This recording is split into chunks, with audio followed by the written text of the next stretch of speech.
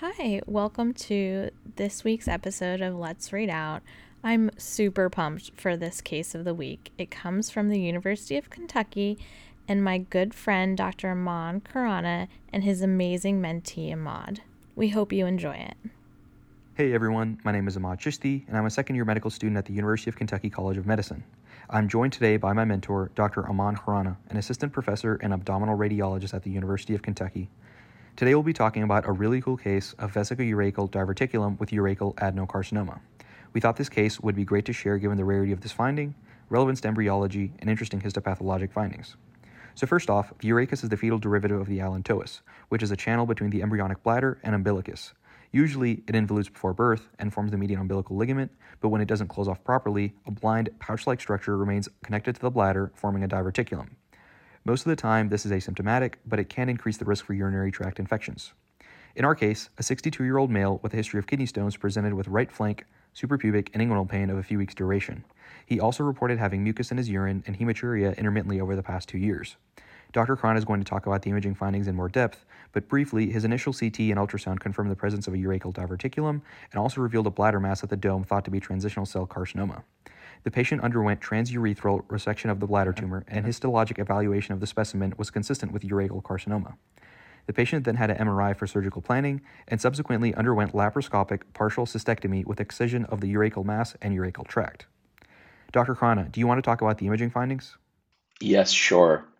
So on this first slide, we have a sagittal non-contrast CT and two bladder ultrasound images, both demonstrating a bladder diverticulum within the anterosuperior part of the bladder dome with a soft tissue density tumor protruding from the diverticulum into the bladder cavity. Here on the CT image, you can see it marked by a blue arrow, and on the ultrasound images, it's marked by the green arrow. We also have peripheral calcifications within this diverticulum on the CT image. So the presumptive diagnosis at this point in time was a bladder diverticulum or a vesicourachal bladder diverticulum due to its location at the anterosuperior part of the bladder dome with tumor within this diverticulum and most likely transitional cell carcinoma. After this, patient underwent a resection of the bladder mass with pathology consistent with invasive, moderately differentiated mucinous adenocarcinoma with signet ring cell features consistent with urachal carcinoma. After this, patient followed up with urology, who ordered a pelvic MRI, which we see on the second slide here, with a sagittal T2 MR image on the left demonstrating, again, presence of that bladder diverticulum in the expected location of the urachus and mild T2 hyperintense mass within it. It does not look as impressive as the CT or the bladder ultrasound images on the first slide because patient did undergo bladder mass resection. On this second image, it's an axial post-contrast T1 FATSAT image. We still see contrast enhancement within soft tissue located in the diverticulum. So presumptive diagnosis at that point was residual tumor, urachal carcinoma within this diverticulum. Patient then underwent a second surgery. And again, pathology was consistent with mucinous adenocarcinoma rather than transitional cell carcinoma.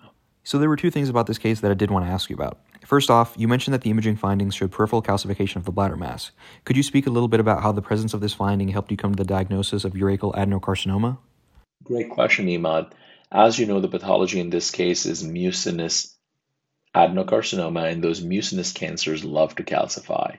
So finding calcification within this soft tissue density mass within the expected location of urachus is actually pathognomic for urachal adenocarcinoma.